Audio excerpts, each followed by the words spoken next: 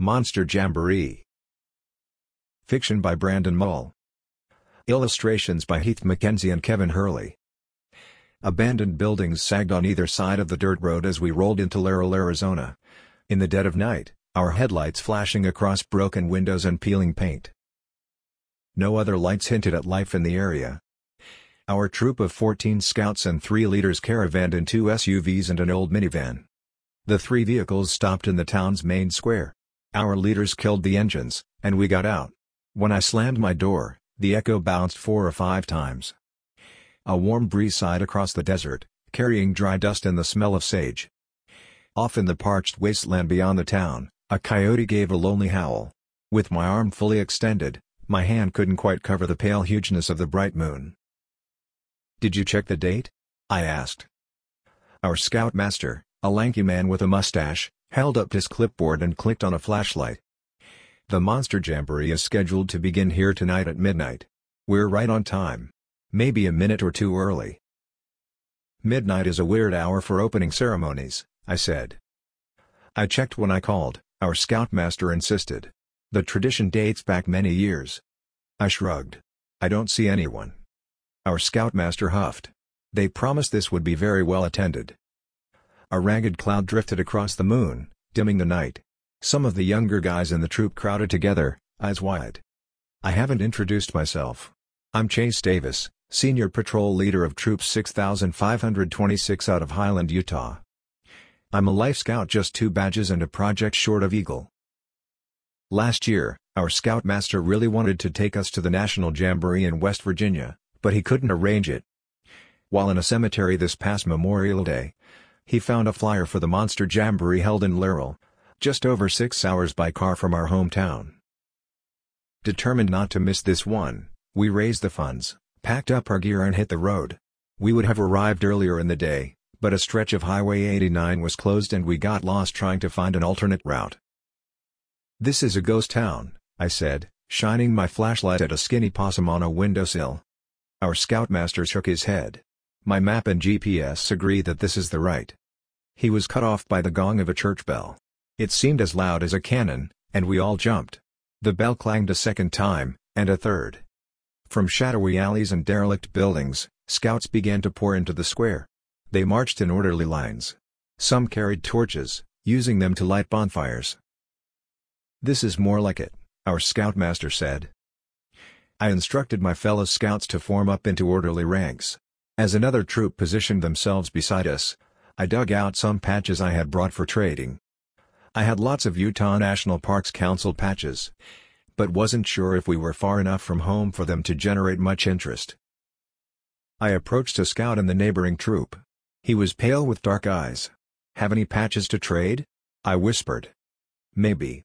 When I showed him one of my patches with delicate arch and a dinosaur, his expression brightened. "I've never seen that one." He accepted mine and gave me a patch from the Transylvanian Council. "Is this from Europe?" I asked. "You sound surprised," he said. "This is an international jamboree." Encouraged by the good trade and noticing many scouts still coming to the square, I wandered over to another troop. They wore shabby uniforms and smelled like they desperately needed showers. A scout with a crooked back limped over to me, eyes on my patches. One of his arms hung useless at his side. I tried not to stare. "Trade?" he asked. I showed him my patch. He sniffed it, then gave me one from the Necropolis Council. I hit a couple other nearby troops and got patches from the Bermuda Triangle Council, the Lost Mines Council and the Stonehenge Council. One of the troops wore weird shoes. In the bad lighting, their feet almost looked like hooves. The other troops had mostly found their positions by the time I returned to mine. Some of the troops on the far side of the square looked like they were wearing costumes under their uniforms. One whole troop was dressed as skeletons. Our scoutmaster had never mentioned that possibility. A figure in a hooded robe shuffled to the center of the square. "Welcome to the 75th Annual Monster Jamboree," said a slithery voice that reached my ears as if whispered from close by. "We have monster scouts from 19 countries in attendance tonight. Troop 23 from the Barbary Coast will serve as color guard, after which Troop 888 from beneath the sands of Cairo will lead us in the scout law." An orderly group of scouts in perfect formation brought out a flag and raised it with dignity. Instead of the familiar stars and stripes, this flag depicted a skull and crossbones on a field of black. I thought the monster in Monster Jamboree referred to the size of the event, I murmured to our scoutmaster. With or without a monster theme, he muttered, this seems disrespectful. A group of scouts wrapped in bandages marched to the center of the square. One scout stepped forward. Please join us in the scout law. I started saying the familiar words, but stopped when I realized everyone else was reciting different ones. A scout is bloodthirsty, tricky, harmful, deadly, ominous, fierce, obscure, vengeful, sneaky, grave, mean, and irreverent.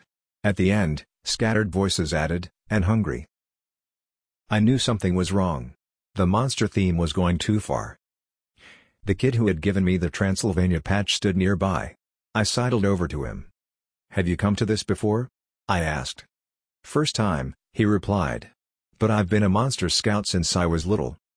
I earned my arrow of darkness, and I'm on the path to dragon. Dragon? What rank are you? I'm a death scout. I just need my life-taking merit badge and a few others. Seems like just yesterday I was a tenderthroat. The scraggly cloud moved away from the moon. Several troops instantly morphed into wolf shapes. A winged flock of uniformed gargoyles landed not far away. You're not Boy Scouts, I groaned. He grinned, revealing fangs.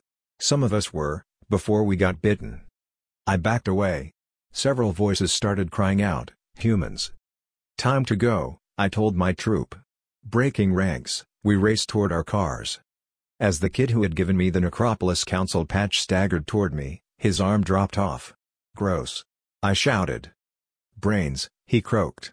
With dozens of monster scouts trailing behind me, I was last into the minivan. We yanked the doors shut and locked them as bodies pounded against the windows, teeth bared. Our scoutmaster floored it, and monsters dove out of the way. Dust sprayed behind us as we whooshed out of town. Now you might think some of this sounds too crazy to be true. An alternate scouting program full of werewolves, vampires, zombies, mummies and gargoyles might seem like a lot to swallow. You could argue that we dreamed it. And I might have to agree, if I didn't have some truly unusual patches in my collection.